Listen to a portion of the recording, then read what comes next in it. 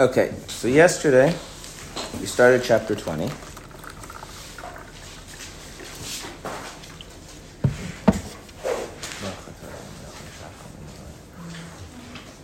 And the idea that we focused on is the way the Alter Rebbe redefines what positive and negative mitzvahs are. When one does a positive mitzvah, they are doing the same thing as the mitzvah of the positive mitzvah of regarding idolatry, which is Anei Hashem Elokecha, I'm Hashem your God, which is some positive affirmation or some positive actualization of Hashem's unity. And conversely, when one violates a negative commandment, they are doing the same thing as the negative commandment of idolatry of having another God. Right? And at the end of the class, I gave an example where if we reconceptualize what is happening, right, then we think about it differently. So just review the example in Halacha, and I want to spend a little time developing this, make sure it's clear to everybody, and then we'll continue. The halacha was that one is required to fight a war on Shabbos to defend Jewish lives, and even if that requires going on the offensive and attacking first. And halacha distinguishes between when the enemies are threatening to take lives versus the enemies are threatening just property. And then the Code of Jewish Law says that in a situation where there is a threat to a border town, even when we know the enemies are only interested in raiding it for something as small as some hay or straw, nevertheless we're supposed to engage in a preemptive attack even on Shabbos. And so the question is, well, why? And the idea being is that we conceptualize a raid on a border town, even if it's something just for stealing straw, as a disregard for the regional integrity for the borders, and that we conceptualize as a threat to the lives of everybody. And so it's a case of pikuach nefesh, a case of threat to life. Right? So by reconceptualizing it, different rules apply. And we have many things where we think about it differently, and other things make more sense. So for instance, we spend a lot of money buying a lulav and an esrog, right? Which, if you think about it, just you just take some plants and you hold them and wave them around for 6 days, right? But something we think about the esrog is different, right? If I were to say lemon, orange, esrog, right? Esrog just registers in the mind as being different, right? It's a kind of a religious mitzvah type of a thing. It's not just another kind of citrus fruit. Make sense? So what the Alter Rebbe wants to do is that every mitzvah, regardless of what actually the physical action is being mandated or being prohibited, really conceptually what's going on, it's either an affirmation of God's unity or it's an act of worshiping idols. And thus, the first two commandments, those first two sayings, contain the entire Torah. Are there any questions on this point before we go forward in the text? And I do want to again emphasize that there is something radical in saying this, right? Because the consequence of this is there's no such thing, at least in this perspective, as a smaller sin. There's no such thing as a bigger mitzvah, and not in terms of the act of rebellion against Hashem, but in terms of the content, the substance of what you're actually doing. Yeah. Okay, so you're saying if we're required to go to war on Shabbat if lives are at risk, but right. but not if the enemy is just interested in money. Okay. But a border town, even when they're interested in money, we conceptualize that as life at risk because it has to do with the integrity of the border. Thank you. Okay. So continuing in the text, this is why we heard only I am the Anochi, and you shall not have Lo Yelecha directly from the Almighty, as our sages say, because these two are the sum of the whole Torah. When Hashem gave the Torah, only the first two sayings of the 10 Commandments were actually said to the Jewish people directly by God. After that, everything was given to Moshe and then transmitted to the people. This is actually the basis of how we know that there are 613 mitzvahs. I'm sure everyone's heard that there are 613 mitzvahs, yes? The 613 mitzvahs is in the Talmud is derived from the verse that it says, Torah tziva lanu Moshe. Moshe commanded us Torah. Torah has the numerical value of 611. And if you add the two commands we heard directly from God that were commanded via Moshe, you end up with 613. And it's not just that it happens to be, that two we got directly from Hashem and then the other 611 we got via Moshe. It's because the other 611 are simply detailed manifestations of the two that we heard from Hashem. My Shurabinu is also 16. What? My Shurabinu is also 16. I did not know that. Is that with the Yud or without the Yud? I'm trying to figure it out now. Okay. All right. You know, Kugel is the same gematria as Shabbos. Is it actually? That's cute. Work it out. No, this is from Kabbalah. Some guy in the shore. Try it. What do Sparties do then? Kugel's gematria Shabbos. You can work it out. See. Okay. How do you spell Kugel in Hebrew? Kuf Vav Gimel Lamed. You worked it out? Do now. Can I ask a quick question? While she's working out the Kugel's No, gematria. What? Kugel, Kuf Spelling. Vav Gimel Lamed is 139, yeah. So is Shabbos on the Well, Shabbos is Shin Beis Saf, which is... Yeah. No. No. Well, you have to eat more than one piece of Kugel. Times two. You have to eat several pieces before... Okay. I was not expecting that. People laugh. So it worked. You Okay, waited yes. for someone to work it out. That's If no one worked it out, I wouldn't go for it. That's funny. The Mayanot Spotify would get like some sort of complaint that Rabbi Kaufmann doesn't know how to do gematria. I was wondering why you were actually waiting for someone to. Yeah, I was like, okay. Yes. Good question. The idea of the mitzvahs that we brought up about like the preemptive war, even on Shabbos, whatever, that where does that come in what the Tanya is saying? Because I want you to realize how examples of the notion of reconceptualizing something, right? There's some people coming to steal some straw. Why are we fighting a war on Shabbos? Mm-hmm. And the answer is because we don't think of it as people coming to steal straw. We think of it as danger to life because it's showing that our enemies don't respect our borders.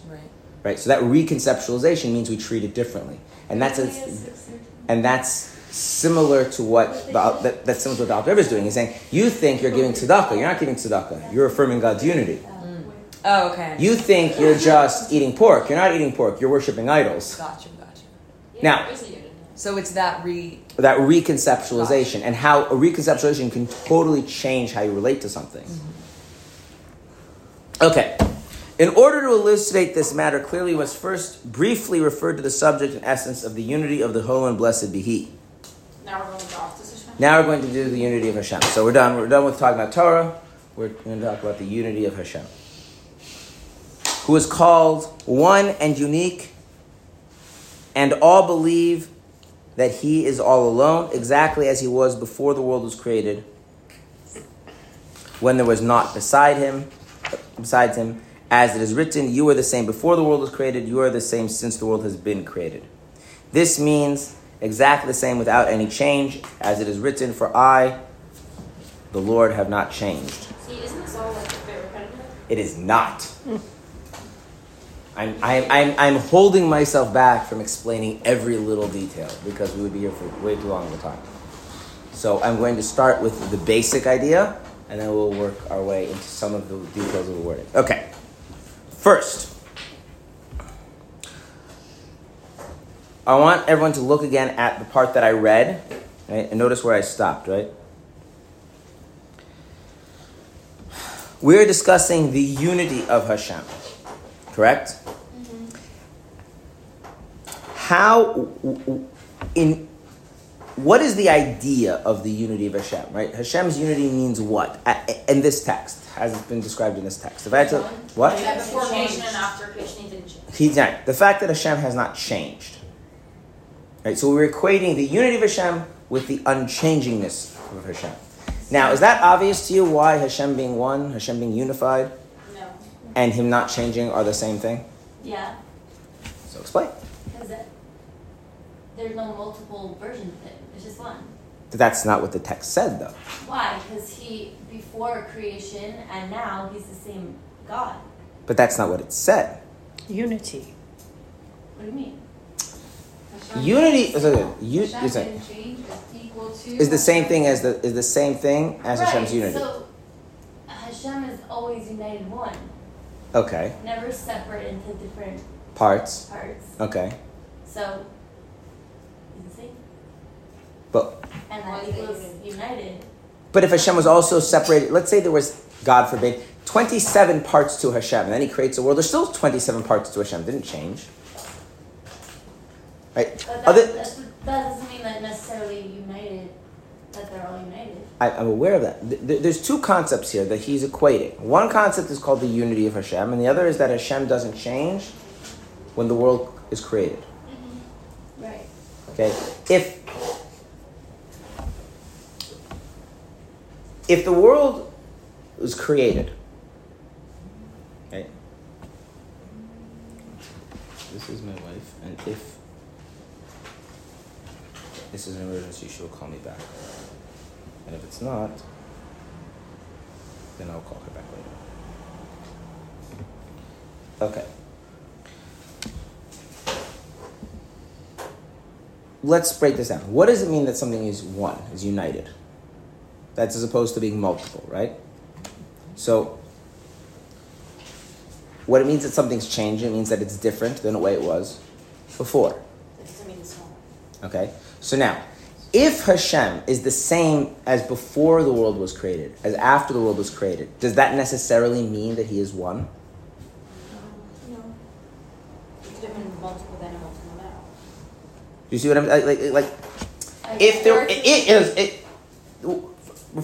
it's very important that when we're doing this entire discussion, we're not coming from a place of just dogma. That we know this is what Judaism says. Everything has to be entertained as a legitimate possibility. If, in fact, Hashem were not one, could it still be this case that Hashem would not be changed by creating the world?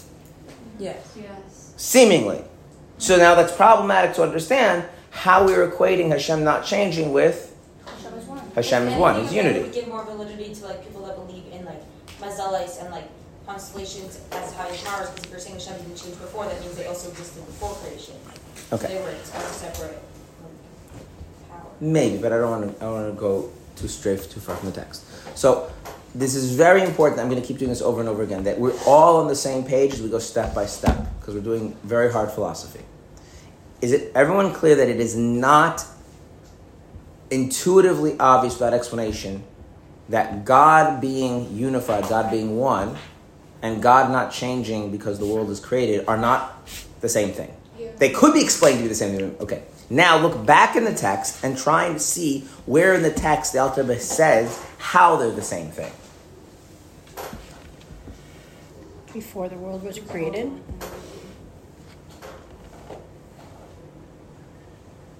He was alone before. He was alone. Okay? In other words, we are focusing on a specific, for lack of words, aspect of God's being that is unchanged. What aspect of God's being is unchanged by the creation of the world? He was alone. His aloneness. So before God created the world, He was Alone. and after He creates the world, He is still Alone. alone. This makes sense. One second. Now, okay. Is being alone and being one, does that seem more intuitively connected? Yeah. Okay, so let's now flesh this out. Let us say we had one person, or only one person. And for argument's sake, we'll just give that person a name. We'll call him Adam, because we need to give him a name. Adam's a good name, right? And he's one person, right? And he's alone, right? Okay. Now, his being one person is different than the way you and I are one person. In what way is Adam's being one person different than you and I being one person? He's the only Other person. people Because he's the only person, right? He's the only person. Whereas I am one person if we ignore the other people, right? So his being one person and my being one person are not the same kind of being. We're not using the notion of one in the same way. Good? Okay. Good? Now, if we all remember our chapter 2 of Bereshis, Genesis chapter 2, what happens after God makes Adam, this solitary, singular, alone person. He rests. What? Shabbat. No. Shabbat rest. No. Creates love. No. He separates Adam into No. You're just guessing. You're not remembering. There was no He good. tries to find it. Yeah, he said it wasn't good for man to be alone. Before that, there's The something. animals? God makes animals. God makes a bunch of animals and brings them to Adam, right? That's the first thing he does. Right? That's God makes Adam. Adam is alone. And he says, okay, well, here's some dogs, and here's some sheep, and here's some cats. What do you think? He came before the animals. No, he That's what it makes- says in Genesis chapter he 2. makes Oh, I thought the animals, animals came. Well, that's what it says in Genesis chapter 1. He created animals. Right, that's. You have to remember all the verses. We don't do biblical exegesis by ignoring some verses and paying attention to others. Okay. Point taken. That's what happens when you give up Christianity. So, Adam is alone because he's the only person, and then God makes a bunch of animals, right? Is he still alone? Yeah, it says Yes. he's Wait, alone. what do you mean, what? That's what happened. In the Do you want me to, sense do you want me to get a Chumash and read it to you? yeah, He names, Adam names the animals. He goes around and names them. that's Shemite.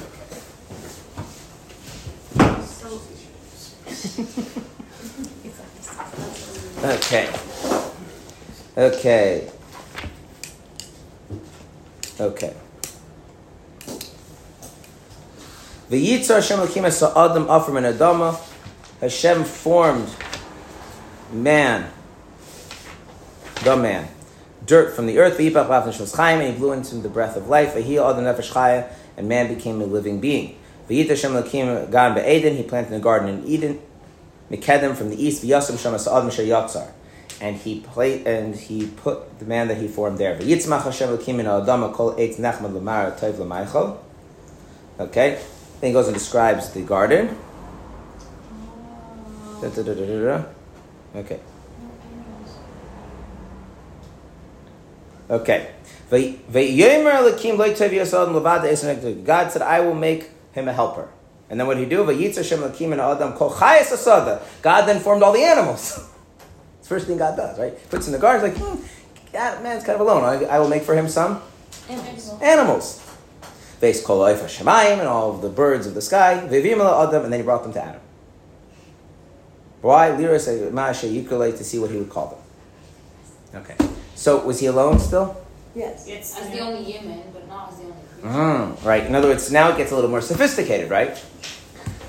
Aloneness, right, is something that is a much more complex, is much more dynamic than just simply you are or you're not, right? I mean, we go even further, right? Even if you're the only person and there's no animals, there's still like the earth, the sky, right? Right? So, as much as Adam is a physical entity, he's not alone ever, right? In as much as he is a living being, he's not alone if there's like animals. But and as much as he's a human being, he remains alone until Chava is created, right? Good? Yeah. Okay. So, before God created the world, what was there? Nothing but him. So he was alone. Then he creates the world. What is there now? Creation. There's him and creation. Is he alone? Yes. Yes. Creation. I mean, on the level that. What? He is still alone. Yeah, because there's no other God. There's just creation. But that doesn't either imply that he's Wait. He's alone. Let me go slowly. The text says that he remains alone. As alone No. More sophisticated. or less alone? As alone. Less alone. As alone. Less alone. Look in the text. Being alone, but just exactly like What is that? What's that? It says the same. Just wait. We're not going to make any progress unless you let me teach, okay? When we do the relationship stuff, there's more room for talking. When we do this kind of stuff, you have to be very, very patient and very pedantic and very methodical. Simple question. Does the text say that Hashem is alone in the same way he was before the creation or to a different degree? Exactly the same. Okay. Now, when the animals were created, was Adam alone to the same degree as he was before they were created? No. No. Right? So is saying that Adam remains alone because he's still the only human being a good parallel, good comparison to what the Alter Rebbe is describing? No. If I were to say before God created the world, he was the only divine being, and after he created the world, he's still the only divine being, in that sense he's still alone, that's fine. But he's not the only thing that exists. He's not the only thing that's real. He's not the only thing that carries significance, right? And so he is alone, but not in the same degree as he was. So that's the intuitive way, right? If I were to ask somebody who's a deeply thinking person, they never learned Chassidus, they never learned this text, or any other text like this, I were to ask them, okay, there's God. There's only one of the gods. There's only one God. And God creates the world. The world is made of the heaven, the earth, right? The celestial bodies, the plants, the animals, human beings. We'll include angels, right? Before God creates all of that, he's alone, right? After he creates that, is he still alone? And they would think about that, and they would say, well, okay, well, in as much as none of those things are divine beings like he is, in that sense, he remains alone. But in the sense that there are now other things that have existence, that have significance, right? That he can be standing in relation to, in that sense, is he still alone? No. So his aloneness is not the same after creation as before creation. But what is the text asserting? That it is the same. That it is the same. So anything about Hashem in which it would make sense there was only him in that sense, after the world comes into existence, that's only applicable to him. So, before Hashem created the world, what was the only thing that mattered? Hashem. And after he creates the world? Hashem. Before Hashem creates the world, what was the only thing that existed? Hashem. After Hashem creates the world, what's the only thing that exists? Hashem. Before Hashem created the world, what's the only thing that had power? Hashem. After the world's created, the only thing that has power? Hashem. You see how this is going? Okay, now, is this obviously true, or does this require explanation? Requires explanation, because, on the face of it, we exist, we have significance, right? We seem to have some abilities, some power, right? We need to understand how this claim can be true, that Hashem remains alone after the world exists to the same degree he was alone prior to the world coming into existence. Good? Okay. Is there? Yeah. Is there a reason why it says he doesn't change versus just saying he's the same? Like the negative. 1 second.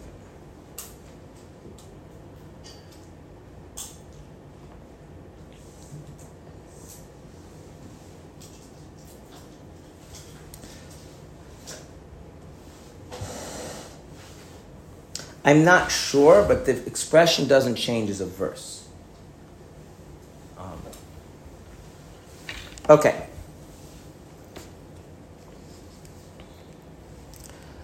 Before we go forward in the text, I want to address some stuff that's not directly in the text, but is relevant to this text. Before Hashem created the world, did he care whether or not I made a bracha on my water? No. Then by that logic, what the text is saying, He changed. No, he doesn't care that we know. that I don't make a bracha on my water. By that logic, what is Judaism then? Irrelevant. Not important. Now, if that's how you understand what Chassidus is saying, then you would label Chassidus as a heretical movement, right? Yes. So is that what Chassidus is saying? No. Okay. The thing you have to keep in the back of your mind is that whatever this ultimately is understood, ultimately comes back down to helping us appreciate why it's really important to do Torah and mitzvahs.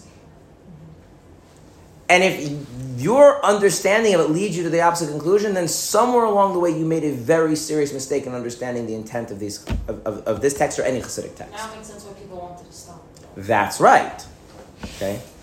There are many things in Hasidus which when taken, when you try to understand them and apply them, but you do it without the proper understanding of what Hasidus is really saying. In other words, you apply the slogan without really understanding the sophistication, you end up with conclusions that are the opposite of what Chassidus is trying to instill. Chassidus is trying to instill ultimately that the most important thing that you could possibly do is make a bracha before you drink some water.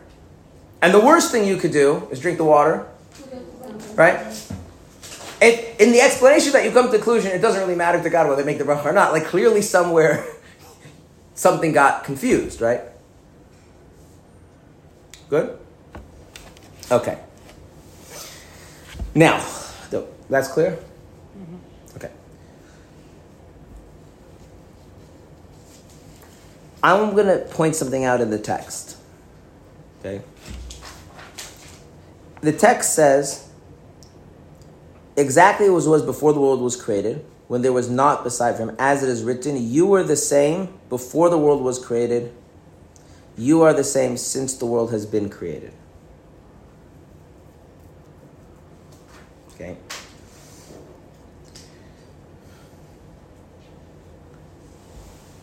Why in the passive? Why not say you are the same before you created the world, and you're the same after you created the world? Maybe that's going to give more validity in the creation of the world since it doesn't exist. What's the difference between passive verbs and active verbs? You're doing the action, and the action's happening to you. If I'm describing the same event and I use a passive verb and active verb, what's the difference between saying the government said such and such, or it was said?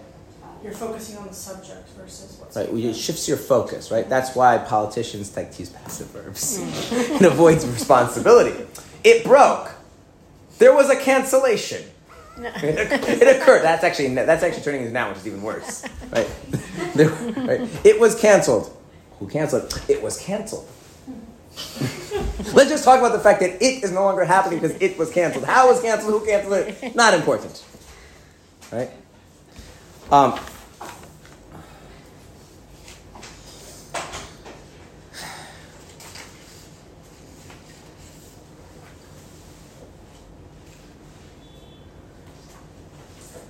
Now, if you turn to the next page, this becomes more obvious as an important point. I'm just going to, if you turn to the next page, we'll skip ahead for a little bit. You see the on the fourth line, there's a new sentence which starts, for just as.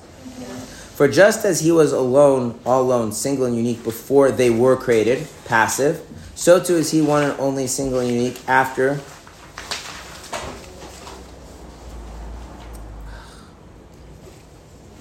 What is it? Okay.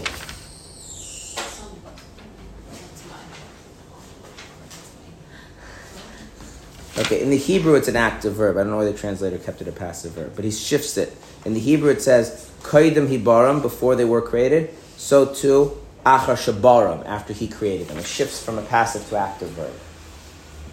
Okay.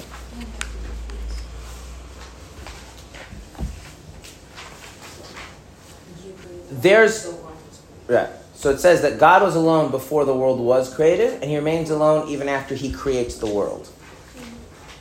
That's later on, or that's right? In the text in the Hebrew, that's what it says. In the English, he didn't translate it that way, which is annoying.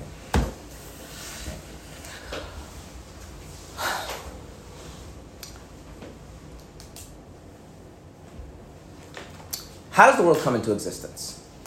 Hashem created it. Okay, what does that mean? Hashem Spoken. created it. Said. He said. He opened his mouth and he made sounds and the world came into existence. I'm asking. Yes. So he has a mouth and he makes sounds. Written. The word, Torah. So now you're shifting. He wrote the world into existence or he spoke it into the existence? word. Which one? So he spoke it. Yes. So he opened his mouth and he made sounds. Yes. So before, okay, let me get this clear. So before the world existed, there was God and his vocal cords and his lungs and air. Well, I don't know if he had all that, but it. So then how did he said. speak?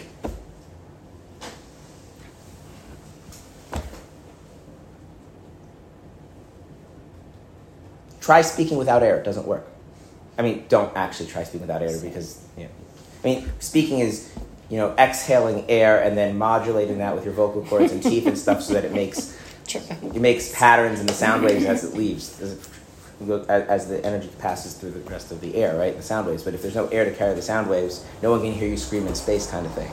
So if there's no air yet, God can't speak. Either if he doesn't have lungs to exhale the air and vocal cords to modulate the air, it's not going to work. But he created that whole idea in the first place. So then but you haven't answered my question. How did he create? Intention. Oh, he intended. Okay, so now we're a different thing. So we went from writing to speaking, intending. Good. So God intended there to be a world. Okay. There was an intention and it was created, no? Okay, good. That makes sense. God intended there to be a world, and then there was a world, right? That's kind of the intuitive way this works. Speaking in the first place is a creation of God. Fine. I want to know how God created the world. How God creates. That's all I want to know. What happens afterwards is not material right now. Why not thought? Like it's same as intention. Well, then you're just making a semantic scheme, right? Yeah, exactly. Okay, so our basic mental model of what happens is that God one day decides, thinks, intends, or any other word that means more or less the same thing. There's some kind of a mental orientation towards there being a world, and then voila, poof, there's a world. And for some reason, God does it in stages. So first world, then light, then whatever. Okay, fine. Yeah? But it does say clearly that he said it. Does it? That's what I Well, then does it?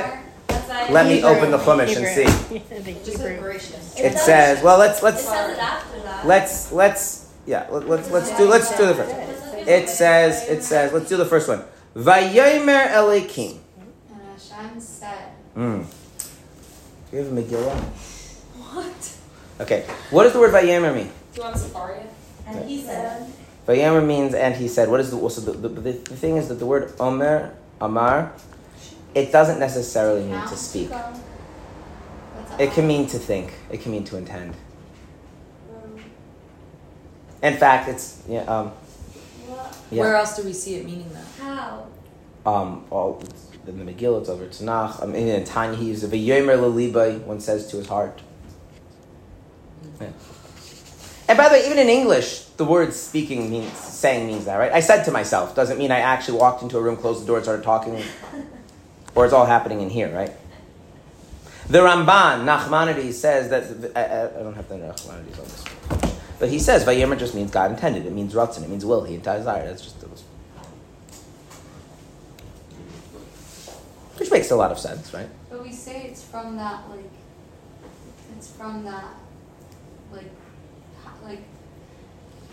the English word? Like, not from that power, but how did Hashem create the world? Through speech. I'm willing to accept that if you can explain to me what you mean. As far as right now, speech is a thing where you make sounds using air and vocal cords. So if you want to explain to me what you mean something else. That, so we don't really even know what Is it speech is. speech bringing water from your Remember what I mouth said out? yesterday that God is a hot dog in a spiritual sense? I'm not going to let anything fly in this class unless you can tell me what you actually mean by that. The concept of that the first word is voracious before Hashem created the world, there was no concept of the beginning. So maybe the word voracious itself is a creation.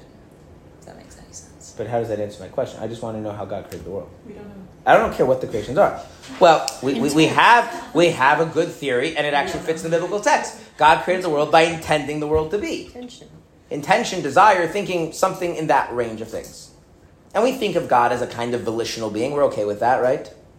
So In other words, in the grand scheme of things, between people and rocks being inanimate objects that have no kind of internal sense of anything, and people who do, we kind of think of God more like a person, less like a rock, yes? Let me finish. And therefore, we seem to be okay with the idea that God could intend, desire, want, think, right? So, if God desires there to be a world, and then poof, there's a world, that would be a plausible way God to create. And would it fit into the biblical text? Yeah, because the word Vayomer does mean that. How do we know? How do we know the word Vayomer means that? That's just Yeah. Hebrew grammar. That's just the Hebrew language. It works like that. Amar's think is like it's not. That's No. One of the annoying things that happens when people learn a language only through translating is they tend to think of it as a code. Okay? My kids speak fluent Hebrew, and their English is like, each child's a little bit different. So, how do you say to calm down in Hebrew? If I tell my child to calm down. Calm down. How do I tell them that in Hebrew? Anyone know? Regua is the right. So regua means to be calm. Tiragi, if it's a her. I actually don't remember ever telling my daughters to calm down. It's all my son. Tiraga, calm down. So here's the problem. So tiraga is like a command or future form of calm. Make a verb. Okay. What about the down? You're not gonna say It's that. not there. Why You're not? gonna say that. Why It not? doesn't Because translate that word exactly. says the whole thing. It says everything you need to say in that It's just word. like when you say any sentence in Hebrew, all that when you translate it to English, it's like 1,000 words in English. But Every in language, any language, there's a truth. Every language has its own grammar. It's also its own way it conjugates and the way it uses the meaning and the subtext of words and all these things. And if you start like decoding words, you end up often distorting the meaning. That's why a literal translation is not necessarily an accurate translation, right? If I were to say "tiraga lamata" to my child, they would be like very confused as to what I mean. Yeah. Okay. Now you can then abstractly understand why. So I asked one of my sons last night actually. I said, so why in English does it calm down? He thought, well, because like calm is like a kind of a lower state, and so like it kind of makes a kind of a sense that like the expression to become calm would have that. But you have to think a little more abstractly to understand language, and so often to properly translate a language, you have to understand what the words can convey and mean, and words often convey many different things. And in this particular case, even in English, the word to say carries multiple layers of meaning and context. If I say I said to myself, no one really thinks I like opened my mouth and talked to myself. We think I had some kind of internal dialogue, right? Right? And if you look through tons and tons of biblical and rabbinic texts, you see that the word omer is used very often for like intent and internal thought as much as it's used for verbal speech. Okay. So it fits perfectly in the text. And a classic commentator, right? Second to Rashi, the Ramban says that the word Vayomer here should be understood as God intended, God desired. But what about when he like spoke to Moshe? That's a different thing. That's a different thing. When I ask you, by the way, he also used a different verb there. The word it usually uses is Vayedaber. Oh, okay. That's a different verb. Okay. Yeah. But that's not what I asked you. Right?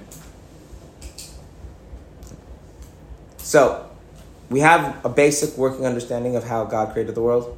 Mm-hmm. There's God, He intends the world to be, and then poof, it is. Okay. What in your life works like that? That you just desire it, intend it, and it happens? Nothing. That's right, nothing. Hence the verse, "Lei machshavei sai machshavei seichem." My thoughts, God says, are not like Your thoughts. because when I think about something, They're higher. It happens. it happens. That's just literally like your thoughts create reality. Someone asks me, "Do my thoughts create?" It's like, no, they don't create reality. I'm sorry, they don't. Why not? Why not in our own like? Try it. Yeah, when you Try it right now. The mun. Think. Mashiach. Did it work? No, Think that's you- something outside of you, but what about something in yourself? If I'm deciding right now to not be upset, then I could make it happen and not be upset. No. If you decide not to be upset, if we want to move past slogans. By the way, as a slogan, it's a great slogan. Well, Your thoughts create reality. Slogans oversimplify things to kind of drive the point home on a kind of an emotional level. But the danger with slogans is that you actually have to unpack what they mean. They usually don't mean so. If you say that your cognition, which you have willful control over, influences the quality of how you experience both your own internal emotions and how you perceive the events that happen to you, thus radically affecting your quality of life, well, yeah, that's true. It's a very important thing. But it's not like, if your house gets hit by a missile and you decide to think that it's no longer destroyed, it all of a sudden is no longer destroyed. In contrast, when God decides that there should be a sun, there's the sun. You assume that the sun's outside of God. It sounds like when you It say, is outside of God. Why can't we just assume? Because we haven't learned chapter 21. In chapter 21, we'll talk about whether things are in or outside of God. Oh, actually? Yes. Because I was like, no one ever spoke about if our whole world is just in God's brain. Like, how do we know that that's not the case? Like, when We will think talk something about that. exists in We my will brain. talk about that in chapter 21 and not before. Until chapter 21, the So you're rules supposed to assume in the that- rules of this discussion until chapter 21 is that everything is external to God. I will explain why that's intuitive, by the way. Okay. Basic principle of Judaism is that there's something called reward and punishment. Reward and punishment is predicated on the idea that we have free will. Okay? Free will means the scope of my being outside is the scope of God's being. Okay? Which is why the classic Jewish theology is that God exists on one plane of being and the world exists on some other plane of being to which God has influence and control over. Okay? I'm not saying that in Jewish mysticism, and especially in Chassidus, that doesn't get changed and modified, but that needs to be examined. One of the dangers when you learn Chassidus seriously is if you've heard the Chassidus in slogan form and you haven't really understood it, then you start assuming those things without really understanding them, and you don't understand, then you can't. So in chapter 21, we are going to address the issue of whether things are external or internal to God, and then we will readdress that issue with regard to, again in chapter 22. We're not anywhere remotely there yet. So for now, we're just going to say there's God, and when God wills there to be an earth, there's God, there's the earth. Why does the earth exist? Because he decided there should be one. So What in your life works that way? Only things inside of you. And that takes work of itself. And that takes work on its own, you know. Yeah, the mere intent, the mere thought that it would be nice if this would be the case does not automatically make it be the case. Even your emotional state, right? You do need to do some kind of internal processing to make it happen. Okay? So if we want reality to be something, we have to make it happen, right? God, at least that's our working understanding right now, does he have to make it happen? He just has to want it to be that way, and it is. Good? Okay. Yes. This is an example. If you decided, I want to go to this college, that's your intent. But then you work towards it to make it happen, and then it happens. Can't your intent and your works align? So you first come up with the intention of the thought, and then you do the works to complement it, that then result into the manifestation or having it exist. Chapter 4 of the Gate of Trust. Which we haven't got there yet. Chapter 4, in the 4th section, where he discusses the 4th section of things you should trust God, and he makes a distinction between the 3 things that you said. Okay. And basically what he says is that your authority over reality is in your intent, the effort you put in, and at that point you don't actually have control of reality at that point. You could do both of those things and it may not happen. And right? then that's where people can die on the way to where they're intending to go, and then they don't achieve the thing. That's the most obvious example. Right? So no, not only do our intents not actually create reality, even our efforts are not a guarantee to actually affect reality. Right? Whereas God, he just decides that there's a tree and there's a tree. Well, okay, got it. Thank you. good. Yep. Okay. So, does it make more sense to describe? If I have to pick, okay, I'm going to use grammar as a way to indicate a kind of philosophical position. Does it make more sense to say he created the world or the world was created? If I'm talking about God creating the world. Well, if I say somebody did something, right, then what am I emphasizing? It was done. I'm emphasizing their effort, their contribution, their involvement. But what did we just say? How does the world come into existence? Just by Intention. Right? In other words, what does God actually do? Does God actually engage in some sort of process or effort to make the world come into existence? So which expression seems to be more philosophically accurate? The world was created. The world was created, which is actually how it says it in Tehillim. In Psalms it says, Hu tziva, he commanded, V'hem nivru, and then it came into being. But God wants to rule, and poof, they were. He didn't actually have to do anything. That's the first one? So that makes more sense, right? That's the first one that's said in the... That's the way first way. So it says before the world was created, right? So before the world was created would mean before God even had an intent to create the world, right? Because if God already has an intent to create the world, what's going to happen? it was created. It was created. So you asked about things being repetitive. The expression before the world was created is not before the world actually exists, but actually even before God intends there to be a world. Because once God intends to be the world, there is the world. Now we have a question, why does it use the other? Okay, now we're going to go the other way, yeah. But, okay. It's hard to think about before God intended to create. I want you... It's like, okay, I'm gonna make this slightly easier for you, okay? We are going to use time as a placeholder for I hate this word, but I'm going to use it anyway, levels. I'm going to illustrate an example of this so you see what I mean, okay?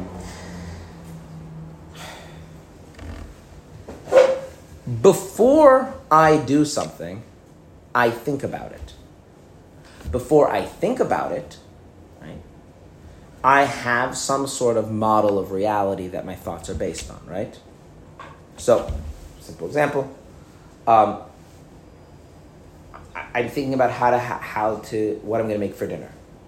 My thoughts of what I'm going to make for dinner are based on my prior knowledge about like food, what I have in the kitchen, right? I have that kind of that model of the world in my knowledge prior to my thoughts about what I'm going to make for dinner. And then my thoughts about what I'm going to make for dinner precede my actual act of cooking, right? Now, those are temporally true, right? It is true that that literally the time in which I have yet to start thinking about what I'm going to make for dinner, I still know about cooking and I know what's in the kitchen and all those other things, right? And then at a later point, I start thinking. And then the thinking happens at a time prior to the actual cooking, right? But it's not just a difference in time, it's also a difference in level, because my knowledge exists on a deeper level of my being than my thinking. And my thinking exists on a deeper level of my being than my doing. If you think about it like this, my knowledge, I can know many, many things all at the same time, but I can only think about one thing at a time, right? So my thinking is kind of moving away from my core self, kind of to be a little more externally focused, to focus on one thing and process it, right? And then the doing is even more externalized, which is why one thing, my doing is based on my thinking is based on what I know. So in our lives, when we go through this process of something deeper to something more external, what happens? Any process that human beings experience has to go through time, right? When we talk about God, because for God there's no such thing as time, when we talk about time, we're just talking about those different, right? So in other words, like this. If God doesn't create the world, is he still God? Yes. Yeah. Okay. If God doesn't intend for the world to exist, is he still God? Yes. If God has no intentions for anything and he just is he still God? Yes. Okay. So before God intends to create the world just means God being God. Is. Right? And only if God is can we then talk about God intending, and if we talk about God intending, then the world comes into being, right? But because we can't escape time, we think about it in terms of before and after, so it's just a placeholder. Don't try to spend too much time thinking about how it is beyond time. One thing is more fundamental than the other thing, and the other thing depends on the previous thing. That's all we're trying to get at here. So, before the world was created would be the same thing as saying before God intended the world to create, which means when God is just being God without even a desire for a world. Okay, now, I want to warn you that I'm going to make all of you very upset right now, okay? How did God create the world? Intention. Obviously, that doesn't make any sense whatsoever. Why? Because when you intend things, right, you are not taking seriously the notion of things being beyond you. I'll give you an example. You're a parent, yes? Yes. Okay. So as a parent, you discover constantly over and over again that your children have their own ability to do whatever they want. Mm-hmm. And you can't actually decide something and then they just do it. So you have a choice as a parent. You can either continually remain frustrated because you think somehow your intentions and desires somehow obligate them to behave in certain ways, or you can just recognize the fact that they exist outside of you, right? Mm-hmm. And you're going to have to interact with them in order to have any hopes of influencing them to do what you would like, right? Yes. That your intentions involve the level of intention involves a complete negation of the otherness of the other. True. There's no respect for anybody outside of yourself when you're holding on the level of intentions, of thought, of desire. Can you explain that again? I lost you. You have friends? Yeah. Do you want them to do stuff? Yeah. Do they always do what you want? No. You know why? Because my intention doesn't matter. That's right. And so if you choose to relate to them only from a place of your intentions, Then you're never gonna. then you're never really relating to them because they don't have to listen to your intentions, right? So you have to have some other way of relating to them where you are actually giving some... You're communicating. You're giving them some sort of credibility that, like, you are other than me, and I have to interact with you with some sort of respect for the fact that you are not me. Right? What's that? Right? What's that? Right? Does that make sense? Does that make sense? What's it? Otherwise, what you're relating to is your imaginary version of them, not the actual them. I'm not going to take any questions right now. I want to keep the train of thought clear. If I'm relating to someone only with intention, the them that I'm relating to is the image in my own mind, not the them who is other than me, who has their own being and their own choice to interact and to relate to however they want. So if I want to actually have some sort of influence on them, intention is the worst thing to go to, right? That's how conflicts result. When I try to use intention to somehow get someone else to do something, I'm erasing them as an other being. In other words, the most disrespectful thing you can do to a person is to relate to them from a place of your desires and your intentions. Right. Okay, so what would be the opposite of that, where you're actually interacting with the way where you are acknowledging and giving credibility and taking seriously that they are not you. They have their own being. They have their own way of doing things, and you're going to have to interact them in accordance with who they are. What are you going to have to do? Someone used a very important word. I like that word. Began with a C. Communication. Communicate with them. Communication means somehow bridging the gap between me and you. Yeah? And now, So, do we have like an everyday word that we use when we talk about communicating between two people? speak. Speaking. So you know how God created the world? He spoke. He spoke. Is that why it says later on the Wait. But communication rude. Wait. Now, what do I mean that he spoke? I don't mean he made sound at this point. Anyway, I don't mean that he made sounds and air came out of his lungs. What do I mean? Communicated in a way. He took something and got out of himself and made it relevant to someone other than himself. I'm not God, right? So whatever God, divine influence, is making me exist has to somehow get outside of God and cut to me in a way that actually resonates with me as a human being. Otherwise, I wouldn't be my own being. I wouldn't have my own free will. I wouldn't have my own characteristics. If God creates the world with intention, then is there really a world? Only in his mind. Only in his mind. It's not a world of others.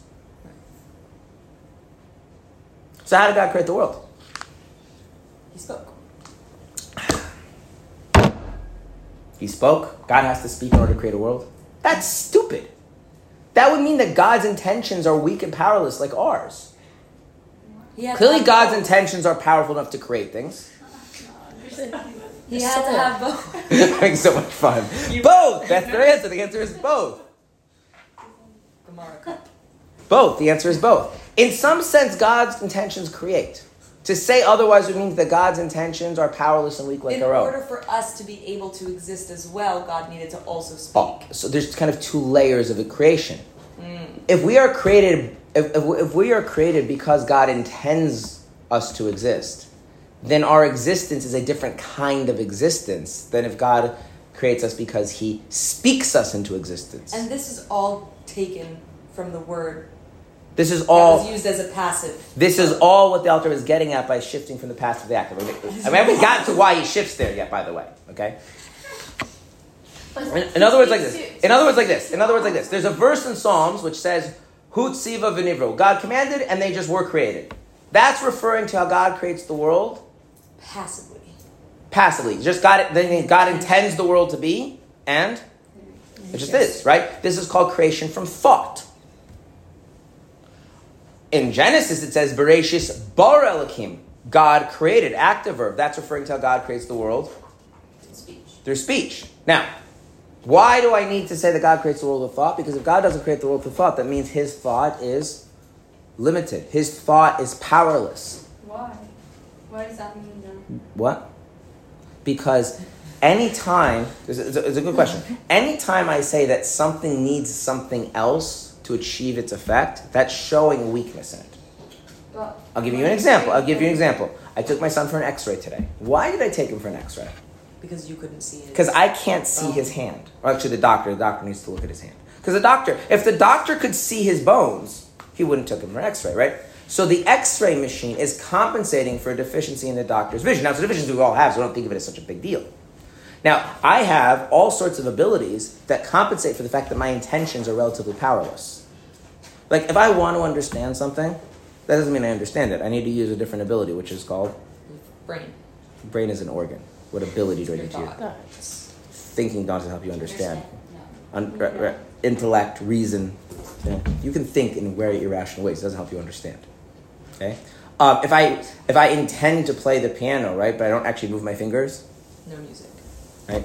Our intentions don't actually achieve any effects. There need other things that need to compensate for the division. Now, does it make sense to say that God's divine ability just is incapable of doing something? He needs some help, some assistance from something else? No. We're still saying that by saying we also need speech. No, we're not actually. But that's It's saying that it's not fully creating. We're saying that Sort of. It's just a different level of creation. It's a different level of creation, but we have to kind of... We're still saying Wait. If God created the world only through intending, what would the world be lacking? Choice. It was lacking the otherness. Choice being an aspect of otherness. I'm using choice as the most obvious aspect. The otherness of the world. Okay, now here's the thing. Otherness is a good thing or a bad thing? It's an improvement? No, neutral. Well, it depends on other from what. lower. God? No, it's not. It's not an improvement, but it is an improvement. No, it's not an improvement. It's not an improvement. In other words, like this. Don't do that. In other words, like this. In other words, like Me this. too. In other words, like this. If the world comes into existence in a way that it doesn't have any real otherness from God, that world is Perfect. we'll There's use no the, work to be done. that world is a complete perfect world. But once the world has an otherness, right? Once that world has an otherness, So the right? deeper was to make it defective. That's right. No, but that means that was the goal. I don't care about goals right now. Trust me. I'm not going to explain it. You need to trust me. That doesn't matter right now.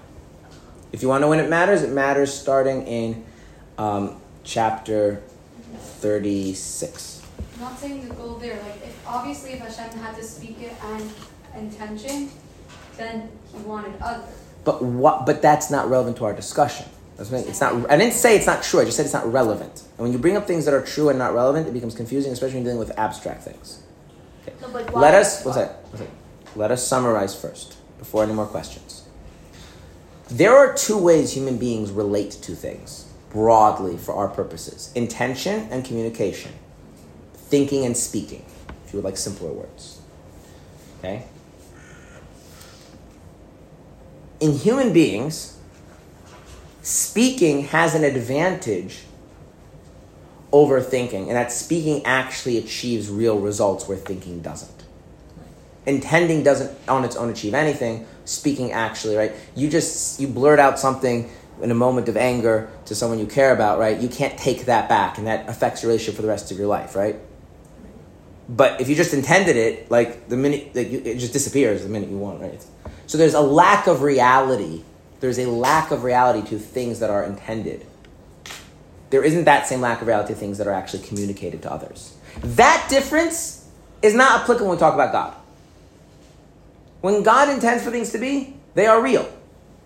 That's what the verse means when it says, my thoughts are not your thoughts. But there is another difference between intending and communicating, between thinking and speaking, which is that intending, thinking, you're not acknowledging any notion of otherness. Whereas in communicating is all built on giving credibility and validity to the other. So if God creates the world by merely intending, the world is very real. But it doesn't have anything in it that really makes it other from God, makes it separate from God, makes it external to God. And as such, that world would be better or worse than the world that we have. It would be better. Much better. If God wants, for whatever reason, and it doesn't matter, to have a world which is external to him, and thus limited, broken, etc., etc., etc., then intending is too good of a way to create it, and so God then would have to then relate to it in a way of he would have to externalize it, to other it, and the analogy to that would be he speaks. So first God intends for the world to exist, and the world exists on one level, and then God speaks the world into existence, and now we have the world existing on another level. Is the world that's spoken more real than the world that was thought? No. It's just Different. It's different in a better way or in a worse way? Worse. It's like a child. Like, you could create a clone of yourself as a parent, and like technically it's perfect. It's exactly what you are, but like someone that has differences from you. I really, I cannot emphasize this enough. Don't use mushrooms. No, not use mushrooms. Don't shift the topic. There is something about what I am saying which people don't like. And they may be even right about this. But that's all. That God speaking the world into being is making things worse, not making things better. Now, is there a purpose for making things worse? Sure, there's a purpose for making things worse. Is that the topic of discussion? If we start moving our minds in that direction, what are we no longer doing? Studying these topics, okay? But communication requires another side. Like we That's were right. talking Okay, about. so And we are the other side, or who is the, because Everything that isn't God is the other side. which is The angels, the trees, Every creation. every but- creation. and Okay, now, there is a difference between thinking and speaking as people do it and God does it, is that we That's what I was thinking. think and speak about and to things that already exist, whereas God thinks and speaks things into being. Okay, so we're abstracting a certain aspect of the relationship. This is what I mean. We say God is a hot dog in a spiritual sense. Like, well, what do you mean? God thinks the world into being. What do you mean? I mean that God does not need to do anything other than give value to the world's existence for the world to come into being. That's what I mean. God speaks the world into being is that God gives the world being in a way of being other than him, in the way that, similar to the way our speech is the way we relate to things that are other. But then there's a bunch of stuff that doesn't carry over, right? The inability... What? Aloneness. What's that? We're not even to the aloneness part yet. Which way? The stuff doesn't get, like the fact that my thoughts don't really have much of an effect of anything. That's not true with God. Like speaking involves exhaling air and making, and modifying it with your vocal cords in your mouth. That, as of right now, doesn't carry over, right? The fact that there's no notion of people making things come into being, only relating to things that are in being, already exist, or modifying the things that already exist. There's a lot of things that don't carry over. We're abstracting very specific points and carrying them over. So now, when it says in the Chumash that Vayomer Elokim Yehi Or, does it mean he thought the light into being or he spoke the light into being? It means both. It means both. It's nice that there's a word that actually means both. Yeah, that's cool. Okay, good. So basically what it's saying is that Hashem spoke to himself and the world came. So he spoke And then- to himself and then in a it- sense that he thought it, and also in a sense that it actually He's right. So he spoke, he said to himself, he intended it and it came into being. and he said it. And then he went and said it and it became a being that is completely Different. other than him. You can, 1 second. Is this kind of two layers of creation make sense to people on at least a very basic level? Yeah. yes. Okay, now, when the verse wants to describe specifically think the creation from thought, it says, Hu tziva, he commanded v'nivro, and they came into being, passive. That makes sense, because God is not actively engaging with them. When it wants to describe specifically God creating them in a way of relating to them as other, which requires some active engagement on God's part, because you engage with things that are other than yourself. That's what involvement means. To be invested, engaged with something other than yourself. It uses the phrase Bereshis bara, God created. So now, if we go back to the Tanya, and the Tanya says, God is alone, the same way he was before they were created, he is alone even after he created them, What are we contrasting? The state of God's being prior to the intention of the existence of the world. Right. Is the same. God is just as alone, just as he was absolutely alone then. He didn't even have it. We're talking about a level where God doesn't even have an intent for the world. He remains just as alone even after he's actively engaged in creating the world and making it something other than himself. Now, that is not intuitively obvious how that makes any sense. Right? To say that he is alone prior to having any sort of interest or desire or thought of the world, and he remains in that state even as he's actively involved in engaging the world as something other than himself, that doesn't sound like he's remained unchanged and alone in the same way. And yet that is exactly what the Alter wants. That's what he's claiming. That's what he wants to explain. So essentially, he is not doing, he just is, just being. No. No? Essentially, his doing doesn't have the effect of changing his aloneness the way our doing does. Ah. And that needs to be explained. Which is why there's more of the chapter. Yeah, we're like 3 lines in. Yes. So when we say that Hashem is like constantly saying our name, and then if he stops saying our name, that means we like don't exist anymore. Is it saying in the level of existing of Dibor, or also in Hashem's intentions and in his mind? Both. In other words, if God were to not intend the world, then the world that exists by virtue of his thought wouldn't exist. And if God doesn't speak, then the world that exists by the world as it exists by virtue of speak would not be. But that is not relevant to chapter 20 of Tanya at all. That is relevant to chapters 1 and 2 of Sha'ar Yichud V'Emunah. Different idea, not related. It's funny because there's so much unity of God but there's actually a bunch of different ideas, and each one has to be dealt with separately. This unity, is it like the intention and communication is not related to the Chava eating the it's not related to No. We're talking about things existing that are other than God. We're not talking about evil yet. No, but No. if we're talking on the level of perfection, everness, isn't it? No. By the way, while we're on the topic, do you know what they say on Shabbos that the world is holier? Mm-hmm. Why is the world holier on Shabbos? Less otherness? What? Is there less otherness? That's like a refrain. You could put it that way, but not exactly. So let me.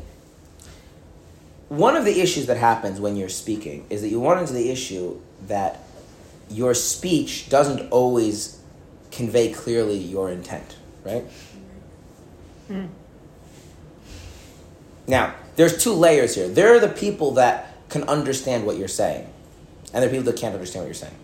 לדוגמה, אם אני מתחיל להגיד את השיר הזה בעברית, כל אלה שלא מבינים עברית שומעים רק קולות מוזרות. Right? Yes. Okay. What do you non-Hebrew speakers hear me say? Anyone here not speak Hebrew? I understood. I don't speak Hebrew. So you do speak some Hebrew. Or you understand some Hebrew. Who doesn't understand Hebrew? You have no idea. It just sounded like sounds, right? Okay. You could tell it's language, but that's about it, right? Okay. But those of you who have some understanding Hebrew understood what I was saying, right?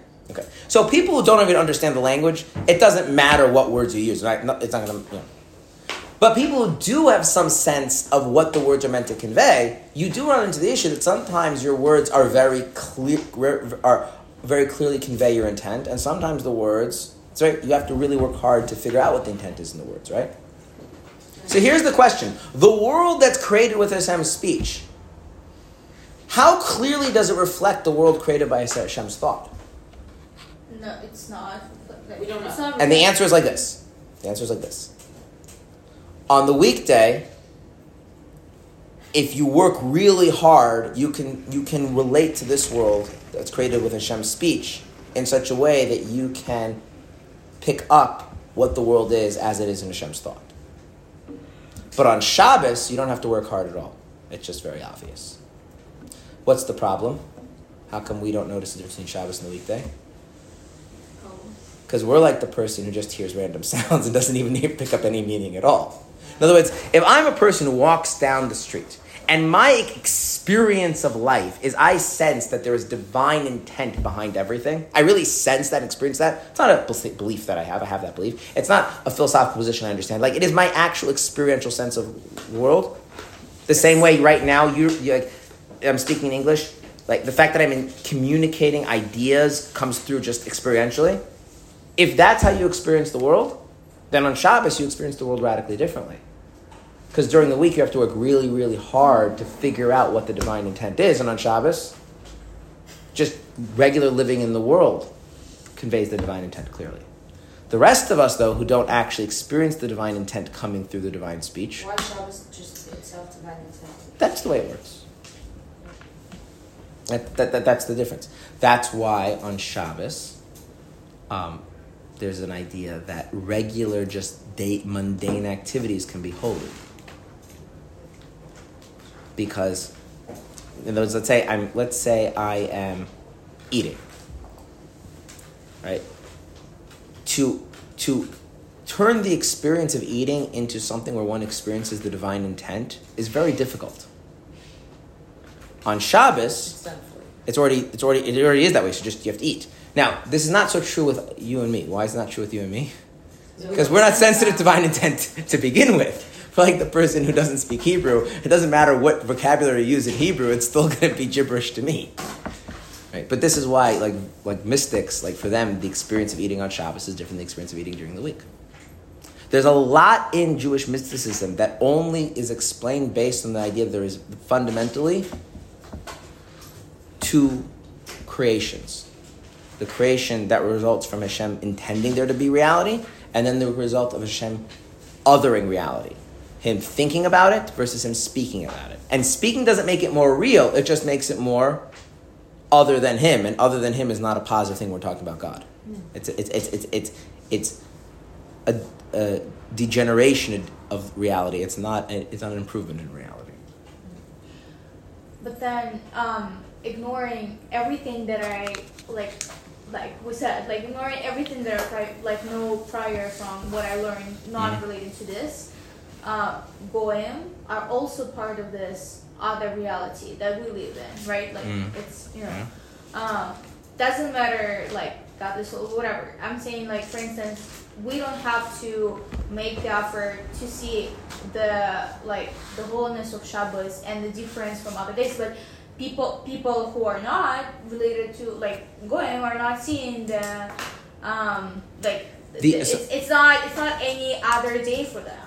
And I'm saying if it's substantially and conceptually and practically just different day, then how come everyone else doesn't see it? So the simple answer is only the godly soul is capable of it. Which is also why we don't experience it. Because remember I spoke about in this class that when we started the introduction to Tanya, that just because we have a godly soul doesn't mean it actually is like becomes who we are as people. That would make us a holy person. So holy people experience the difference. We have to keep Shabbos because even though we don't experience our soul is still experiencing the Shabbos. But a non-Jew doesn't have a godly soul. It's ridiculous for them to keep Shabbos. It's like you insisting on going to like a class in Chinese when you don't speak Chinese because the topic is really interesting. Yeah. Like why are you there? You're not going to understand anything. So then, according to this logic, Goyim even potentially are not able to see the intention part, period. Correct. The true divine intent is not. Yeah. Okay, only the speech as an effect. Yeah. Yeah. Right. Yep. So, what we've concluded is that the Alter Rebbe is making a very radical statement. That the degree to which God is alone before he even intends for there to be a world is the same degree to which God remains alone, even when he is actively involved in engaging with the world as something other than himself. Explanation required. To be continued. Good? That we'll do next week. Wow, we went